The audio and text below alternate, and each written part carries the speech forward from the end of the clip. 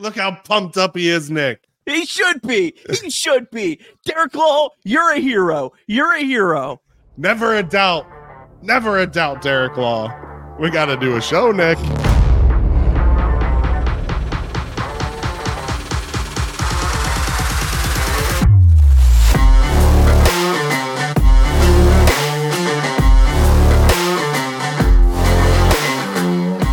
"12 games to play, and your Cincinnati Reds continue to hold a playoff spot." What's going on? Happy Sunday, and welcome to Chatterbox Reds. My name is Nick Kirby, and you know it by now. Chatterbox Reds is your daily home for live post-game shows after every Reds game on YouTube, and podcasts like you're listening to right now, available every single day. Weekends, weekdays, we'll have a podcast for you every single day the rest of the season as we follow the Cincinnati Reds in their playoff pursuit. This show is presented, as always, by Betfred Sportsbook. Well, coming up on today's show, myself and Craig Sandlin discuss Saturday night's Reds game. I'll let you know where things stand in the NL wildcard race. I'll recap the Reds minor league action and preview Sunday's Reds game. But first, here's what happened on Saturday night in New York. Reds and the Mets. Bottom of the first, a 2-out walk by Andrew Abbott to Pete Alonso was followed by back-to-back singles, and the Mets quickly took a 1-0 lead. But in the top of the second, TJ Friedl singled. Christian Encarnacion Strand crushed a single, 106 off the bat, and that put runners on the corners. With 2 outs, CES took off for second base. Mets catcher Francisco Alvarez tried to pick off TJ Friedl at third base. Alvarez probably anticipating the Reds trying to pull off one of those steal attempts at second, where the runner at third comes home with 2 outs. But Alvarez's throw went sailing into the outfield, and the Reds' base running created some chaos once again, and the Reds tied the game up at 1. But Christian Encarnacion Strand was not done there. In the top of the fourth, CES crushed a 2-run home run to center field to put the Reds up 3-1. Andrew Abbott had got out of a bases-loaded jam in the third inning after some shaky defense, but he could not survive the bottom of the fourth. With 2 outs and a runner on second base, Abbott had Alvarez down 0-2. If there was robot umps, Abbott would have got out of that inning with strike 3, but of course there aren't robot ops in 2023, and Alvarez ripped the double later in the at-bat, and that made it a 3-2 ball game. Andrew Abbott's day was done at just 3 2/3 innings pitched.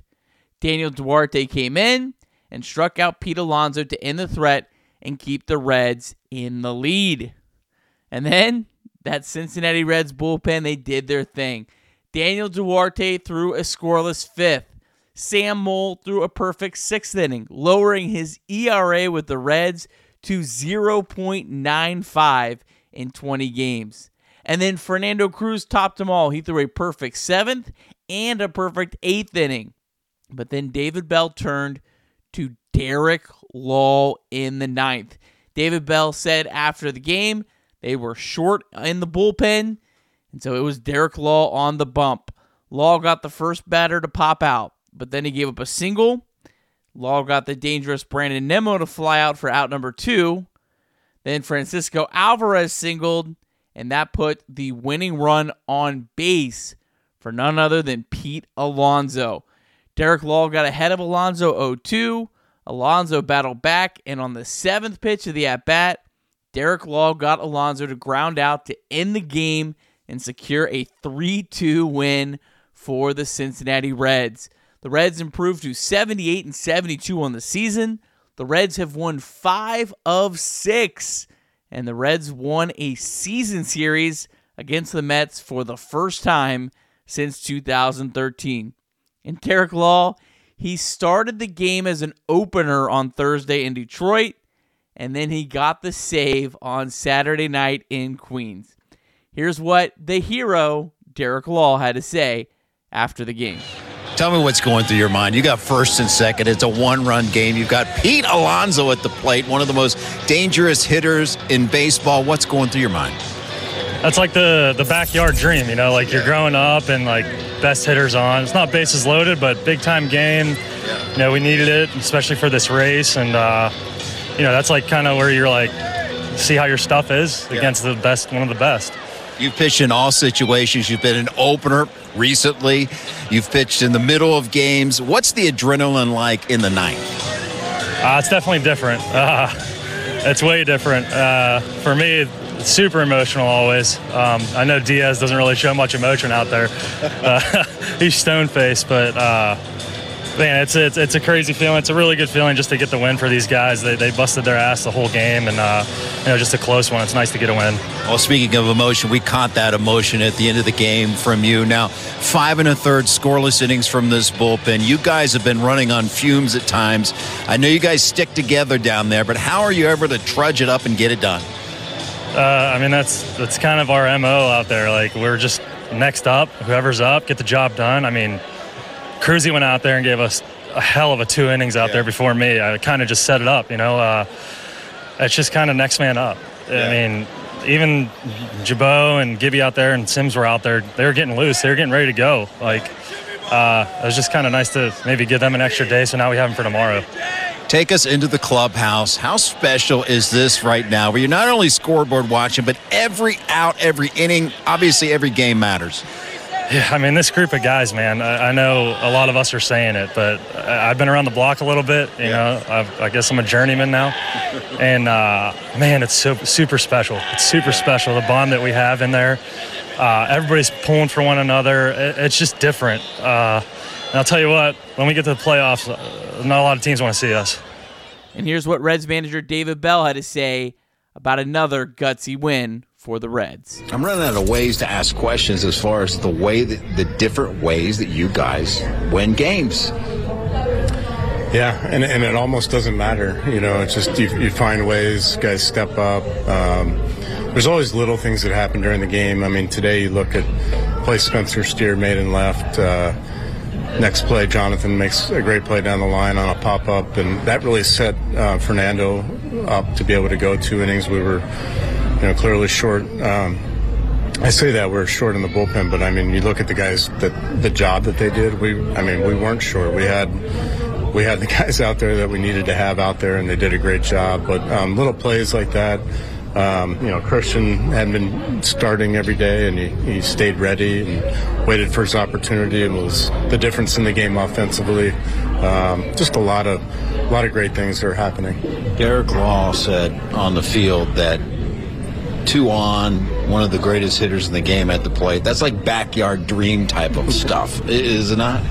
It is, and that's how it looked like he was approaching it. He's been through it before, which gives you confidence, but it never makes it easy. And you have kind of a choice to make. Do you kind of succumb to the pressure, or do you find a way to embrace it and be in the moment? And that's exactly what Derek did. He didn't back down at all.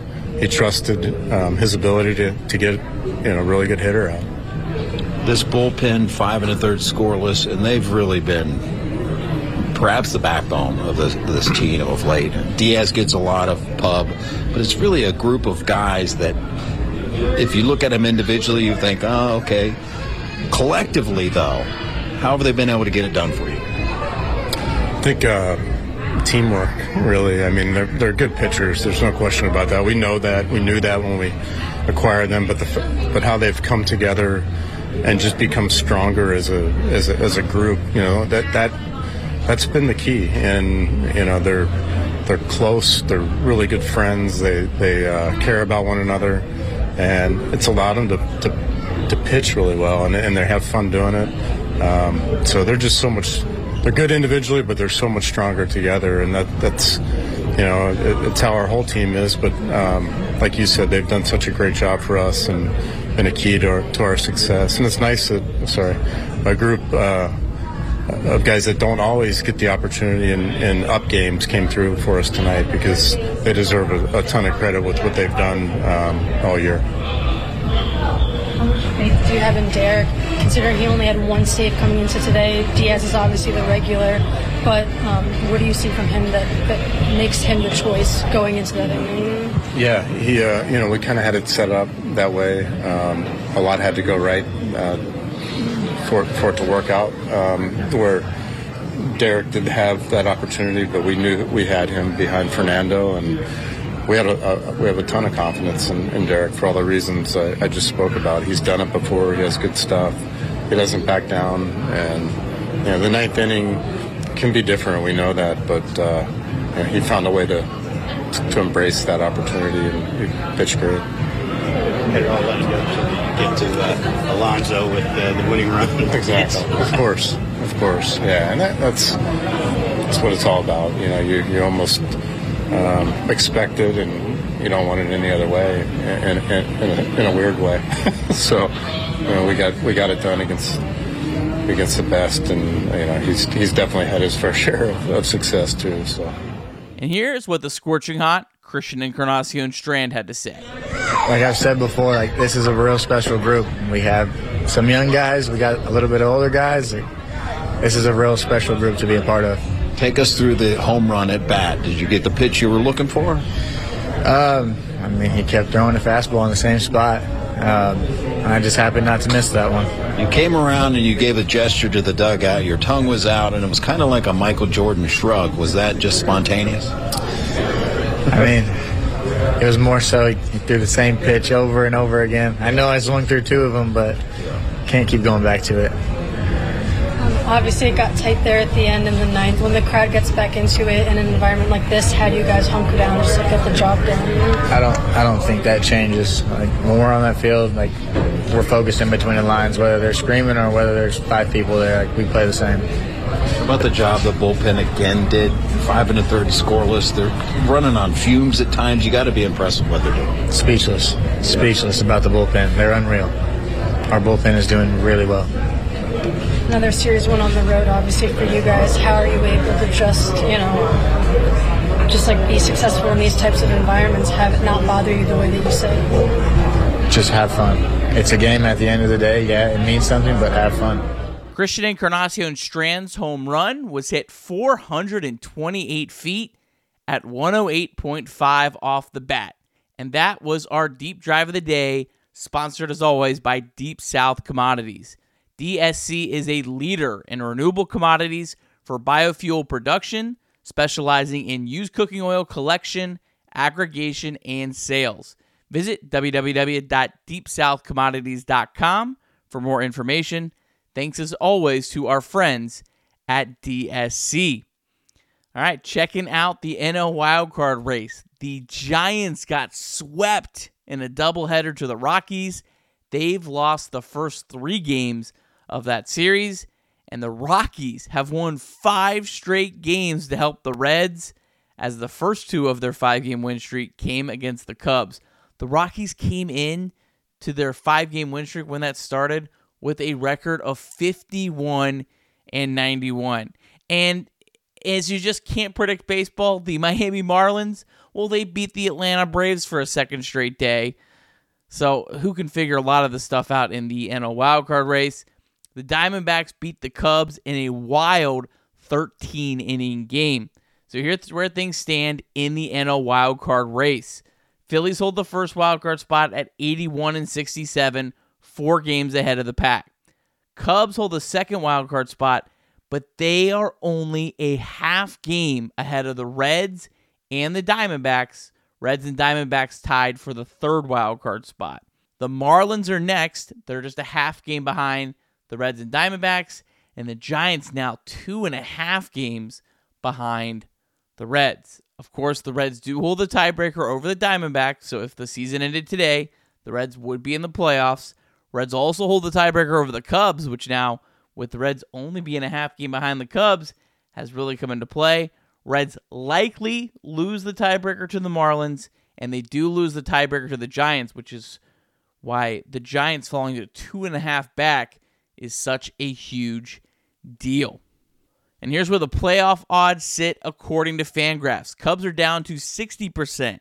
Diamondbacks at 46%. Reds at 44%. Marlins at 41%. Giants are just at 10%. and the Reds have only had a higher playoff odds on one day this season, back on July 31st when it reached a season high 46.2%. And the Reds' odds on Tuesday were down to 12%. What a difference a week makes. Still, a lot could change. Things could fluctuate very, very quickly one way or the other. But the Reds have put themselves in a really good spot here with a dozen baseball games to play.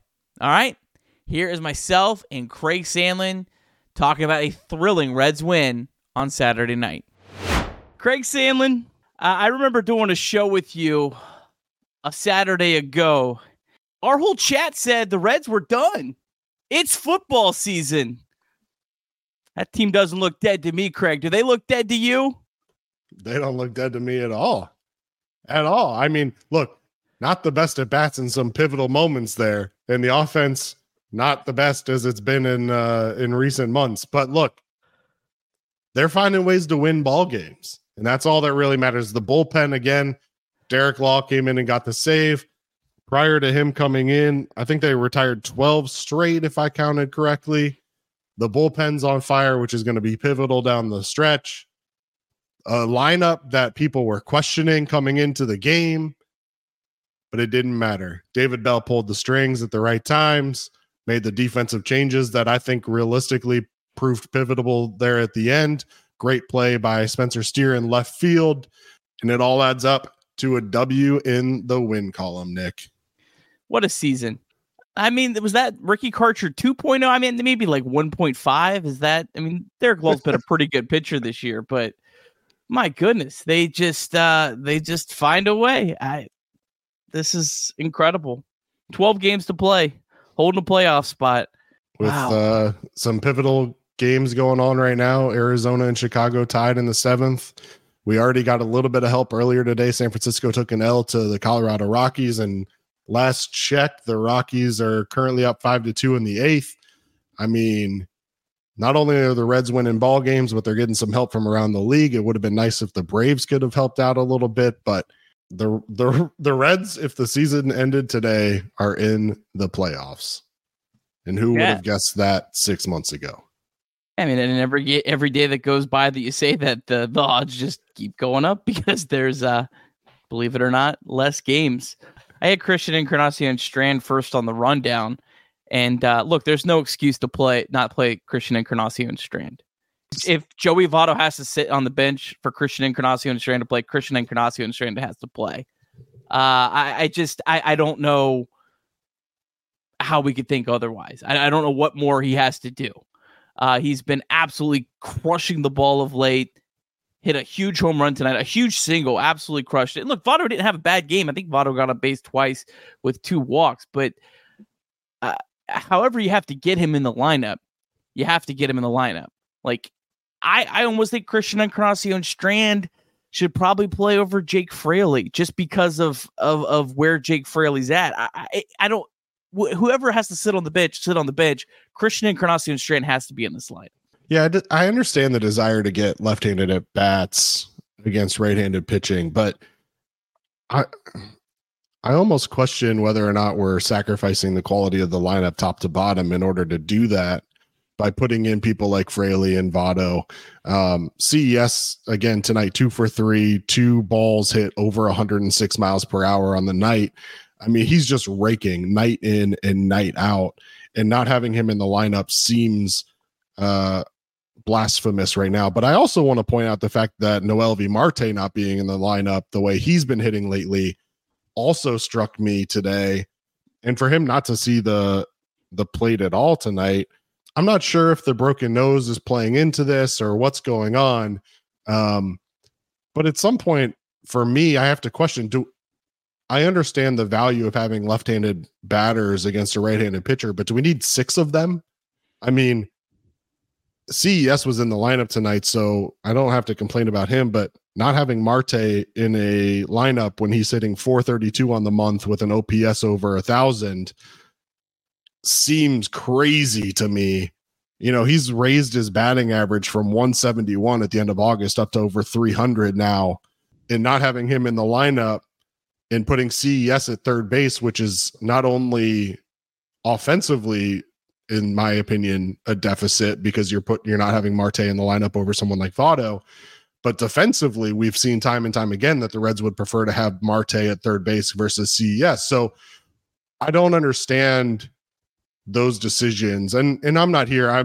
Me and you both, I've been a supporter of David Bell. So for all we know, there's something going on behind the scenes that have led us to this. But I don't fully understand some of those decisions as it relates to the lineup and specifically the rookies.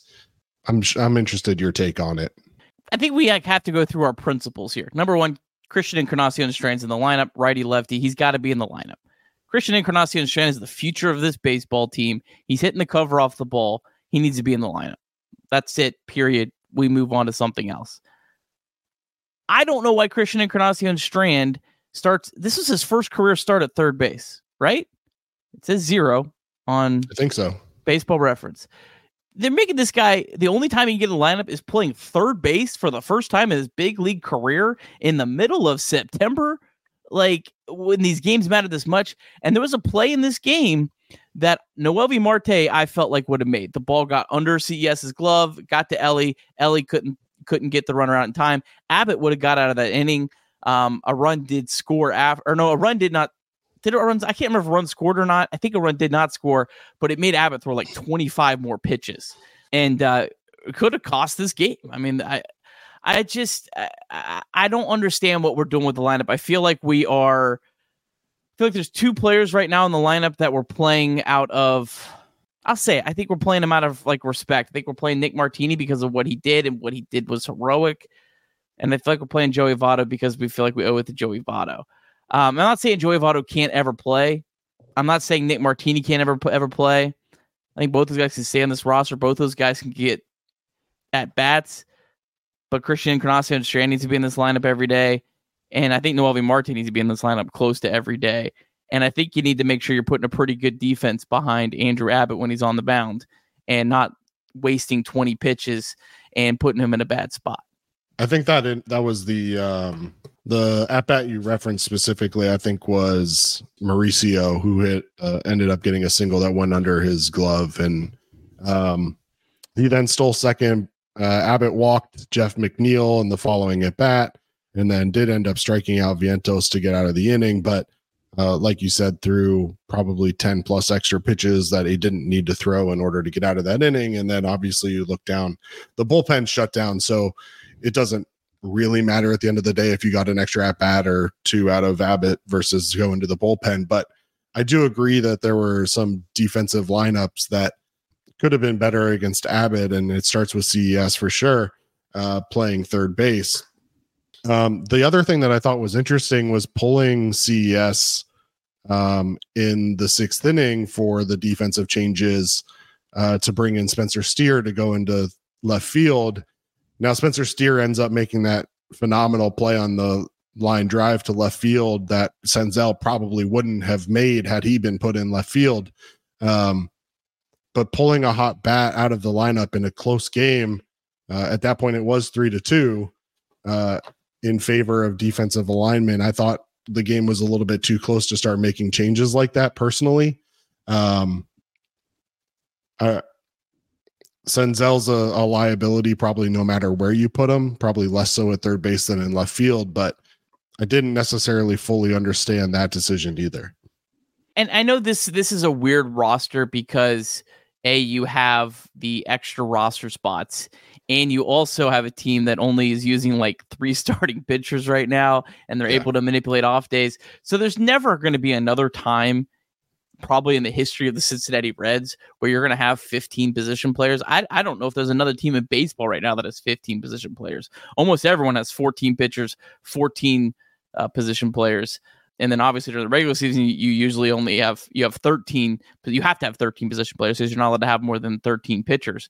It feels like there's almost too many pieces. I look at this right now. There's too many pieces that maybe you feel deserve some playing time or whatnot. And I don't know. I think right now it's got, like, I don't mind Spencer Steer getting an off day today. He's played a lot of games in a row, just wear and tear on a season where he's never gone this far. I had no problem with that, but it's got to be about getting the best lineup on the field. Yeah, I didn't have a problem with that either. The other thing that I thought was interesting to note is that the lineup that we started with left the bench was 0 left-handed batters. And so going up against a Mets team that you knew was going to bring some right-handed pitchers out of the bullpen at some point, leaving your bench with 0 moves to counteract that is tough. And so you talk about potentially some of the starting lineup changes that you could have made ultimately affects the moves you can make down the field or down the game as well. And we saw situations where, righties were stuck facing righties because we didn't have anything to counteract. So look, things worked out. I don't want to dwell on negativity on a night where they picked up a dub, but it's worthy of questioning some of the decisions for sure. But at the end of the day, the Reds picked up a W and at least at this point, half a game on San Francisco.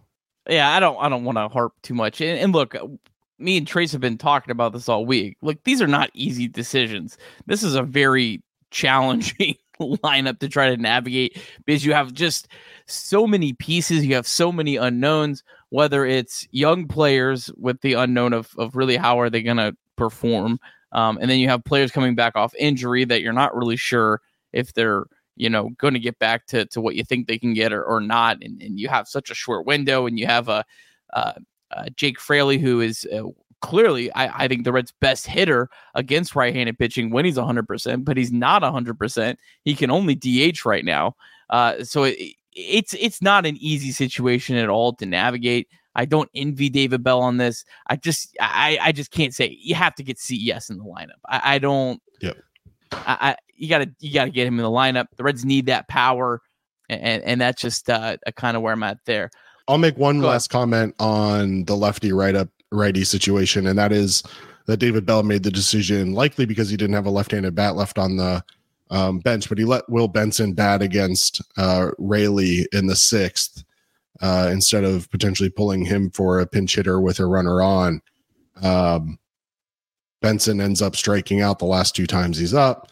The first time, obviously, against the lefty Raley, and then the next time against Gott. But I think it ended up kind of handcuffing him a little bit. He felt like he probably had to leave Benson in the game for the potential for the switch back to the lefty. But it just felt inconsistent. And we've talked all year about if you're going to be dependent on the splits and doing what you do from a platoon standpoint, the Big Red platoon, which we can talk about too, Nick, you got to be consistent with it. And some decisions don't seem to back that. And it's been a little back and forth the last week or so with David Bell. Well, on that particular decision, I had no issue with it, especially with the lineup that you started with. And I think that's a good point you made earlier that maybe you should save one of these lefties, even against a righty, for potential switches back. But the Mets only have one left-handed reliever, and David Bell knew that. And then Will Benson got a crack with the bases loaded against a right-handed pitcher. I'll take that every single day of the week. He just didn't come through this one particular time. But I think that was a good trade-off. I wouldn't have wanted Nick Senzel getting that bat with the bases loaded against a right-handed pitcher. So it was a pretty fair trade-off for me. Craig, any thoughts on this? Starting to think this rest Ellie strategy might actually work. He looked better. Yeah, that's an interesting point, Ned. Ellie's looked great the last couple of games when he's been out there. He's thrown some walks, hitting the ball hard. I don't know if it's rest or perspective or maybe a little bit of a combination of both, but I like what I've seen out of Ellie. I got laughed at a little bit, I think, the weekend of the Cardinals series when I asked the question somewhat in jest about the future of Ellie as a switch hitter. And we've seen his splits be significantly better from the left side of the plate, and giving the rest, maybe because he's getting rest. And as a rookie, he's played a lot of ball games. But it also could just be the fact that he's able to focus on facing right-handed pitching and batting from the left-handed side of the plate. The one thing I'll say about Ellie that's been really positive, and maybe he's been getting working in the cages or otherwise, for a couple weeks there, he was a ground ball machine. Every single swing, it felt like he was just driving the ball straight into the ground. He did have a couple of ground balls today, but he also feels like he's been lifting the ball a little bit more over the last couple of games, which has been a pleasant sight to see out of him. It could be that he's rested up and that his swing is just a little bit more fluid and he's able to get the bat through the ball a little bit quicker.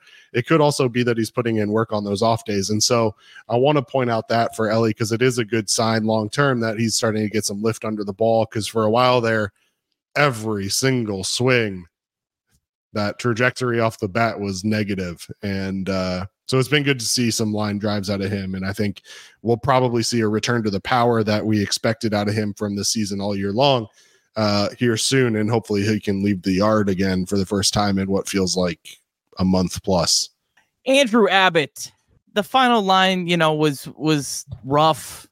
3 2/3 innings, 6 hits, 2 earned runs, 3 walks. Did strike out 5. Like I mentioned earlier, did have that inning that he probably should have had to throw as many pitches. The news today of Graham Ashcraft, I thought he was done, but just the finality that he's going to be getting surgery. What do you do with Andrew Abbott? He was okay today. I don't think he was terrible. I think he could still pitch really well, like his next start out next weekend against the Pirates. But to say I'm not concerned about him would be a lie. So first of all, I'll say this. The Alvarez RBA double in the 4th that ultimately ended Abbott's day never should have happened. He had strike 3 on Alvarez the pitch prior. I don't know who to blame there. I'll start by saying that, right? So you've got Ty Steve set up high.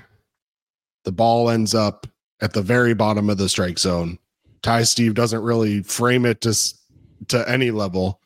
So I don't know who to blame there. Whether Abbott missed his spot, Ty Steve doesn't know how to frame a ball to save his life, or just Larry Vanover in general just missing the pitch.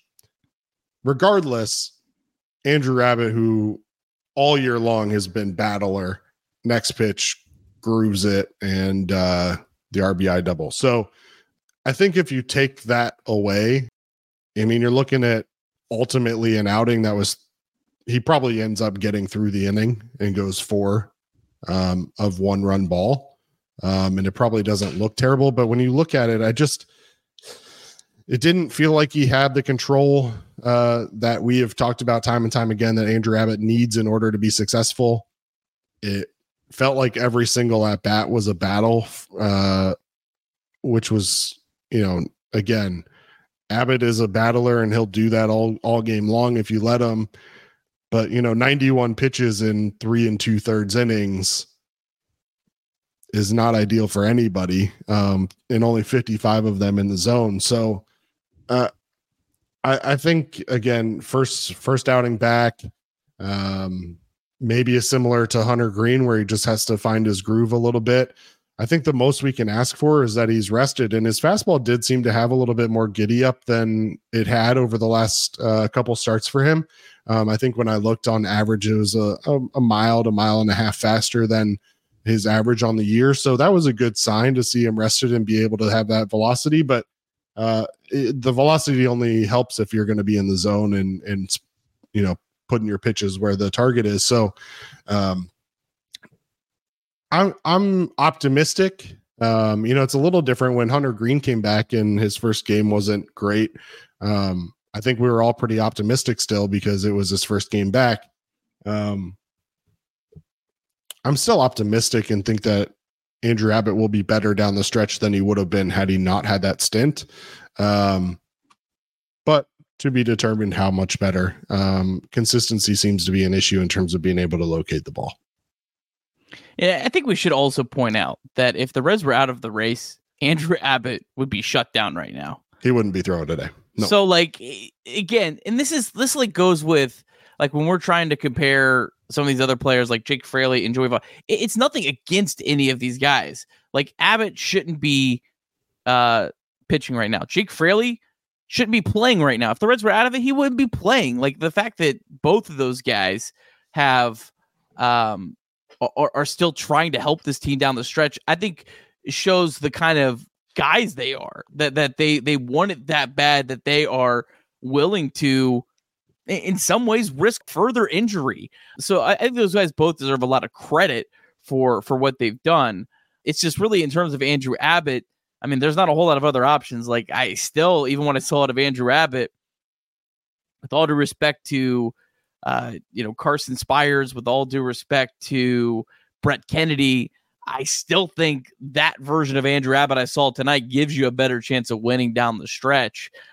I just hope the Reds are also making sure they're monitoring that they're not going to do anything that's going to, put this young man's, in any sort of jeopardy of a big injury because of the extensive workload. But he's a battler. He fights. He competes every time he comes out. And I think he deserves a lot of credit for that. But I don't know. I'm just kind of at the stage where I'm kind of just hoping and wishing he has a little bit left in the tank that he can make a couple more good starts and help the Reds get to the playoffs. Yep. And similar to some of the conversations we've had over the last couple weeks is that I think you have an opportunity to manipulate his outings, right? So it's not like you have to lean on him every fifth day to come out and give you positive outings. You could stretch him out a little bit if you wanted to here and there. You've got off days to play with. There's some opportunities down the stretch to have Hunter Green go on regular rest and kind of change up your rotation a little bit. So there's an opportunity there for him to still pitch effectively while still trying to protect him. But at the end of the day, I think his 3 2/3 innings of 2-run ball is better than the alternative. And there's going to be days where maybe we need a guy to come out like Spires and eat up some innings like he did in his last outing where he was able to get 4 innings or something like that. But I think that Andrew Abbott and his competitiveness is going to give you a better opportunity to win a ball game down the stretch when you need it versus some of the guys that you have in the minors right now are filling in on spot starts. Abbott might only need to make 2 more starts. I mean, that's it. Brandon Williams is going tomorrow. They haven't announced it yet, but I'm assuming it's Connor Phillips on Tuesday. I'm assuming Ben Lively / bullpen game again on Tuesday against the Twins, then Hunter Green on Wednesday, and then you have a day off, and you have the Pirates. I assume if Abbott can go, he goes in game 1. And you have 2 off days that last week of the season, so that you throw him one time there, and that's all you need him. So he just, Abbott, give us 2 more starts. I don't even think you would probably start Andrew Abbott in a playoff game if you get there. Maybe it's like a 2-3 innings, like you're going in with that mindset, and like maybe that's, but you only need 2 more like real starts from Andrew Abbott the rest of the way. So let's just hope and pray he's got a little bit left in the tank because he's given the Reds so much already. They've definitely asked a lot. Yeah, his tenacity too gives me confidence with him coming out of the bullpen and filling in a couple innings if needed in a playoff scenario where, imagine a situation where Hunter Green gives you 4 or 5 innings of a quality start in a playoff game, and then you go to Andrew Abbott to come in and give you 2 or 3 innings. The next thing you know, you're turning it over to Alexis Diaz to close it down in the 9th. I don't mind that idea of Abbott coming out of the bullpen. Speaking of the bullpen, I do want to point out that the Reds got a little bit of good news today.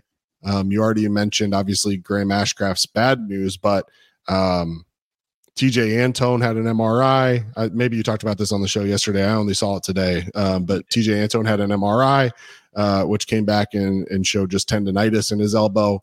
According to David Bell, it was, quote, about as good as you can get. And it sounds like there's an opportunity for him to be back in the bullpen this year, which is great news. The other one that they mentioned on the broadcast today that I hadn't seen an update on, but was happy to hear, was that Alex Young is reportedly in New York with the team and was seen in the dugout today. So having him back potentially activated tomorrow is another boost to this bullpen.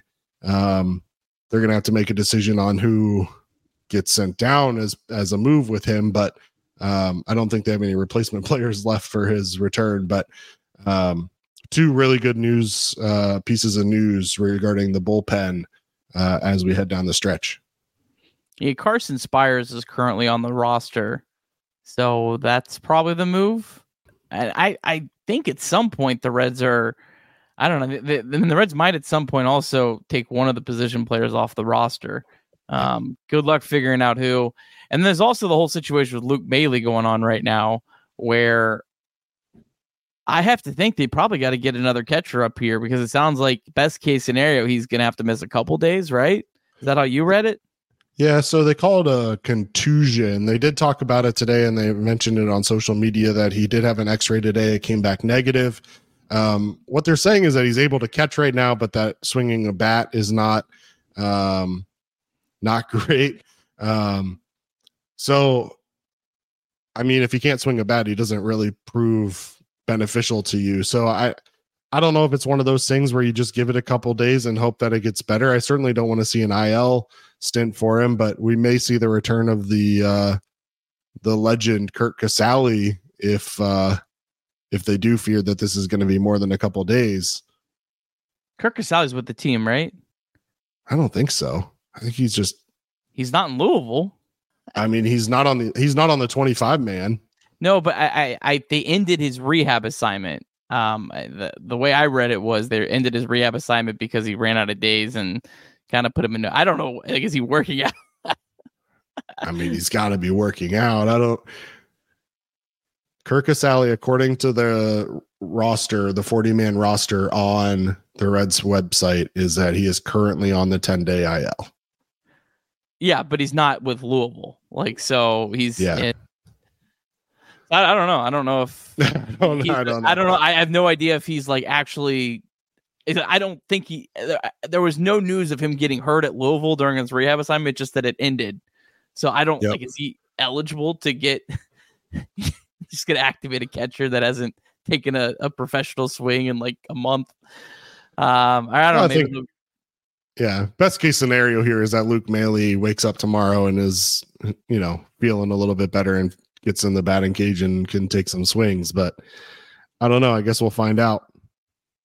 Yeah. And I mean, obviously, like if you're activating Kurt Casale, you're not planning on playing Kurt Casale. Like it's Tyler Stevenson, but you're going to have to catch 4 or 5 days in a row here, just kind of where we're at in the season. It just turns into your emergency catcher. But you have to have another catcher. I mean, I don't think you want to go 4 or 5 days without any sort of option. But Spencer Steer has played just about every other position on the field. Do we think he can catch too? That's a good call. We touched on it early, but I feel like Ellie De La Cruz is playing a lot better, kind of in an interesting role. Kind of, I guess he's being platooned at this point, which I don't have an issue with at this point of the season. Obviously, Ellie De La Cruz can't be platooned in 2024. But when there's, so few of games left and all these games matter so much, I don't have an issue with them platooning him. It helps you be able to get guys like CES and Marte in the lineup, although CES wasn't in the lineup yesterday, but we won't go down that road. And it also gives you a elite pinch runner, a guy you can put in different spots later in the game. But I think he looks like he's doing well with like this kind of new short-term role, and he's looking really good at the plate. Yeah, I mean, I'm happy with what I've seen out of him the last couple of games for sure. Again, whether it's rest or just being able to focus on batting from the left side, I'm not sure. An interesting thought today, and the more I look into it, I'm not sure that it's a great comparison, but I look at a guy like Jazz Chisholm, and I don't want to, draw comparisons or set comparables, but Jazz Chisholm had a grand slam and 3 stolen bases today. And I think of the energy that Jazz provides the Marlins. I think Ellie can be a much better player than Jazz. Don't get me wrong. But I think it's an interesting comparison in terms of the speed, the power, the swag that Jazz brings. That Ellie has the opportunity to do that. And what's interesting on top of that is that the Marlins have moved Jazz out to center field. And I know you and Trace had a lot of fun talking about Ellie's abilities over the last couple of days on some routine ground balls.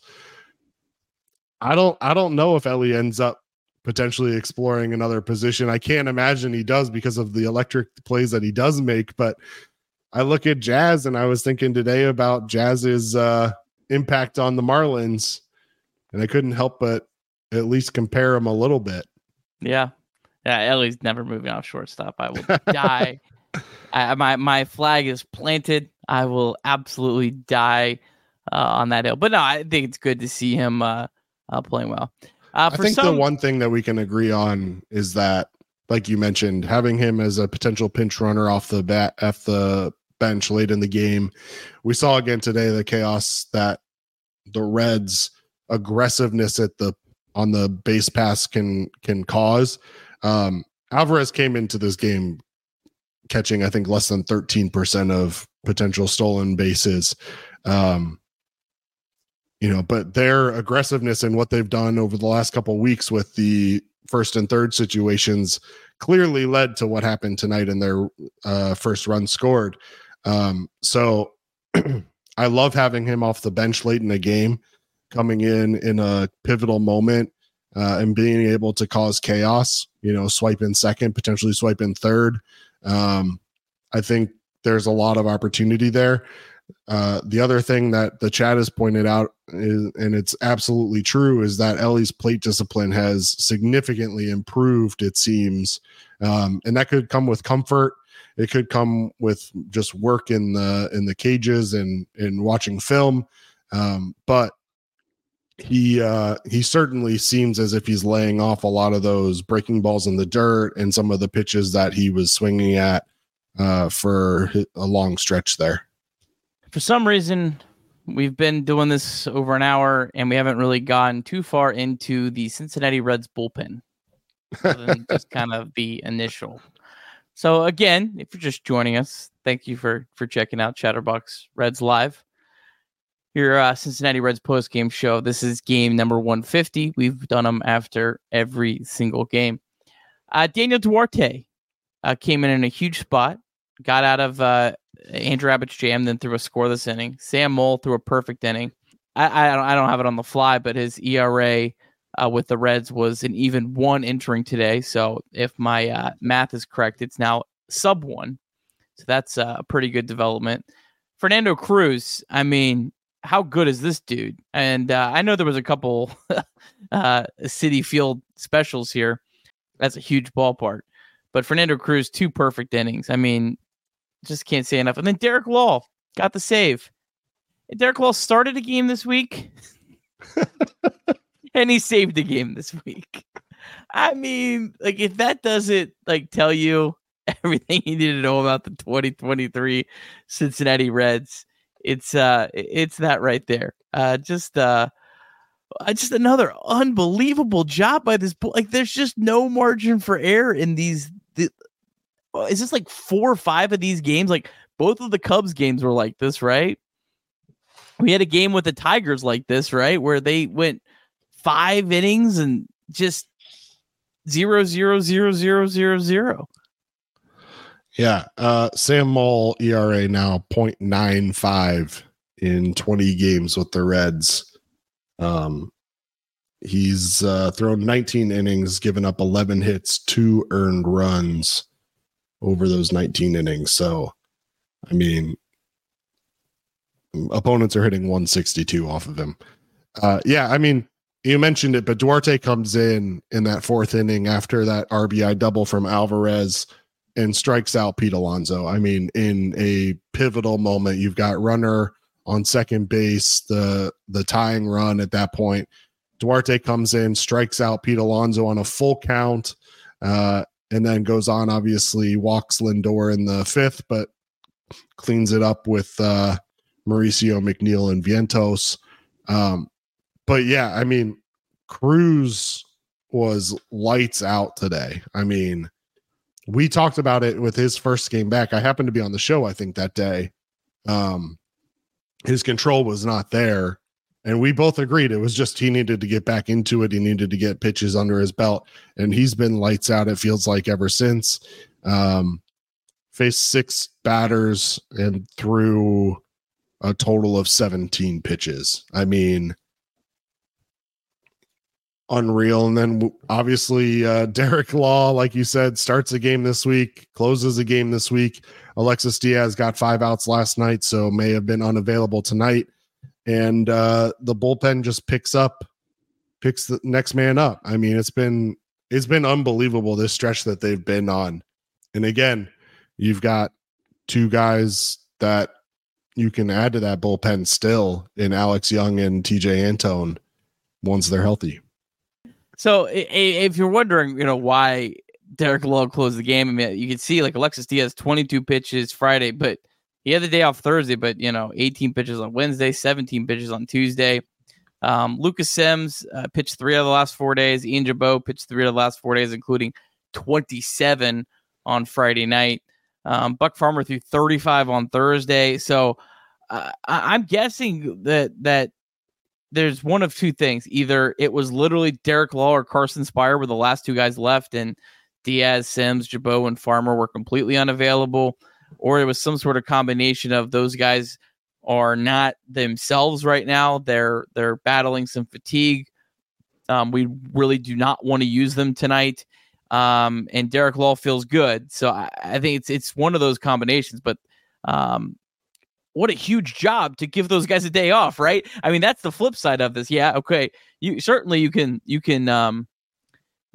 lose the game, right? Right, Craig? And that would have been a disaster.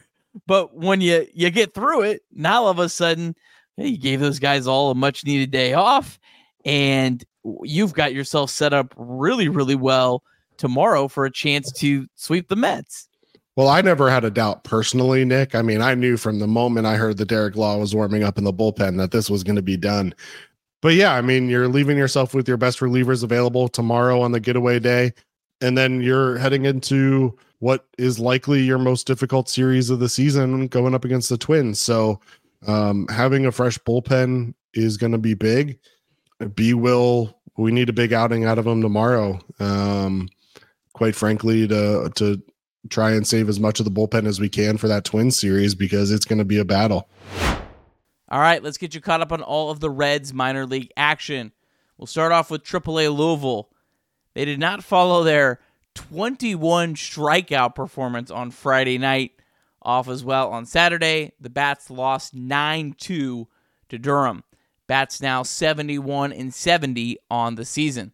Stuart Fairchild in rehab game number 2 was 0 for 3. Kevin Newman did not play. Jose Barrera was 1 for 3. Did hit a homer, number 15 at AAA. Jacob Hurtubise 1 for 3, stole his 39th base in the minor leagues this season. Michael Marriott started for the Bats. And just how wild is this Red season?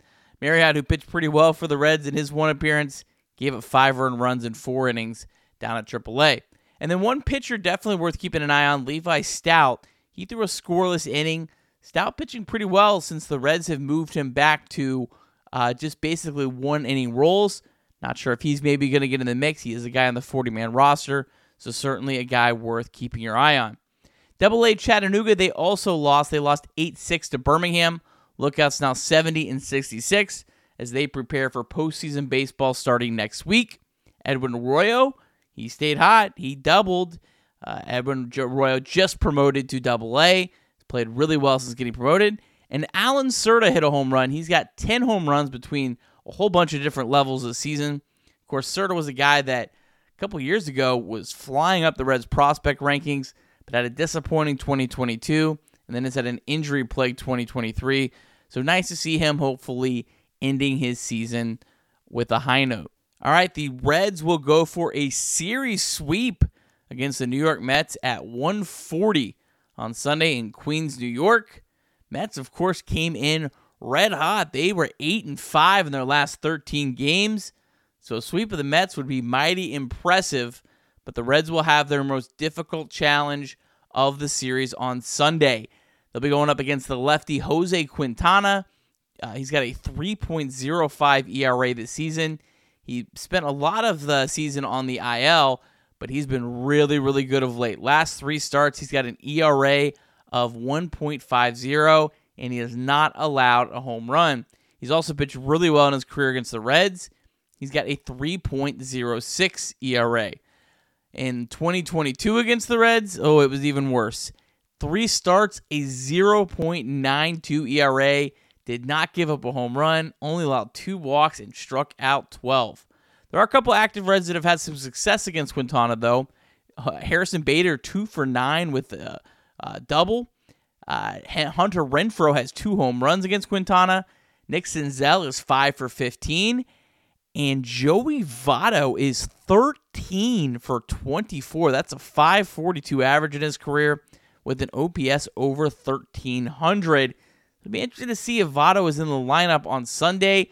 Not typically looking like he's going to play much against lefties, but he has had a lot of success against Quintana. How does David Bell weigh that into his decision-making? I would not want to be David Bell making that call. For the Reds, it'll be the lefty Brandon Williamson on the mound. Williamson coming off a start on September 12th where he did allow 7 hits and 5 earned runs in 4 innings pitched against the Tigers. But that is Williamson's only start in September. Obviously a little rusty coming off the COVID IL, but Williamson has been absolutely fantastic since July 1st. 12 starts, he's got an ERA of 3.66. His command continues to improve. Since August 1st, he's only walked 8 batters in 38 and a third innings pitched. That is a walk rate of less than 2 batters per 9 innings. Williamson has never faced the Mets or any active Mets hitters, but as we mentioned before, the Mets have really struggled this season against left-handed pitching. They are just 14 and 31 in games against a lefty. All right, of course, the Reds at 140, but the rest of the NL wild card race in action on Sunday. The Marlins host the Braves at 140. It'll be Charlie Morton on the mound for the Braves going up against Jesus Luzardo of the Marlins. And then at 3:10 p.m., could the Rockies really pull off a 4-game sweep of the Giants? We'll see. For the Rockies, it'll be Chris Flexen on the mound going up against Sean Manaea. And then the Cubs and Diamondbacks will actually be at 7:10 on Sunday Night Baseball. For the Cubs, Jordan Wicks on the mound, their rookie who's pitched really, really well through his first 4 career starts, going up against Ryan Nelson for the D-backs. All right, well, on Sunday, Chatterbox Bengals will be on after Bengals Ravens. Those guys go live on YouTube, typically in the 4th quarter. So if you're a Bengals fan, make sure you check that out. Those guys do a lot of really great work.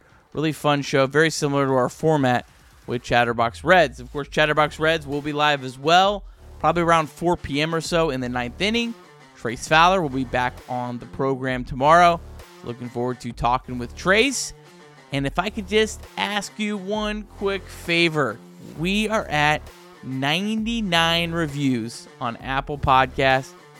Could you be our 100th? Could you just leave us a 5-star review for review number 100? I know a lot of you have, and I really appreciate those of you who have, and I also appreciate you listening to me make this plea almost every single day. But if you haven't yet, be number 100. We would really appreciate it. Thanks to everyone for all of your support. Well, I hope that you have a great Sunday. And as always, go Reds.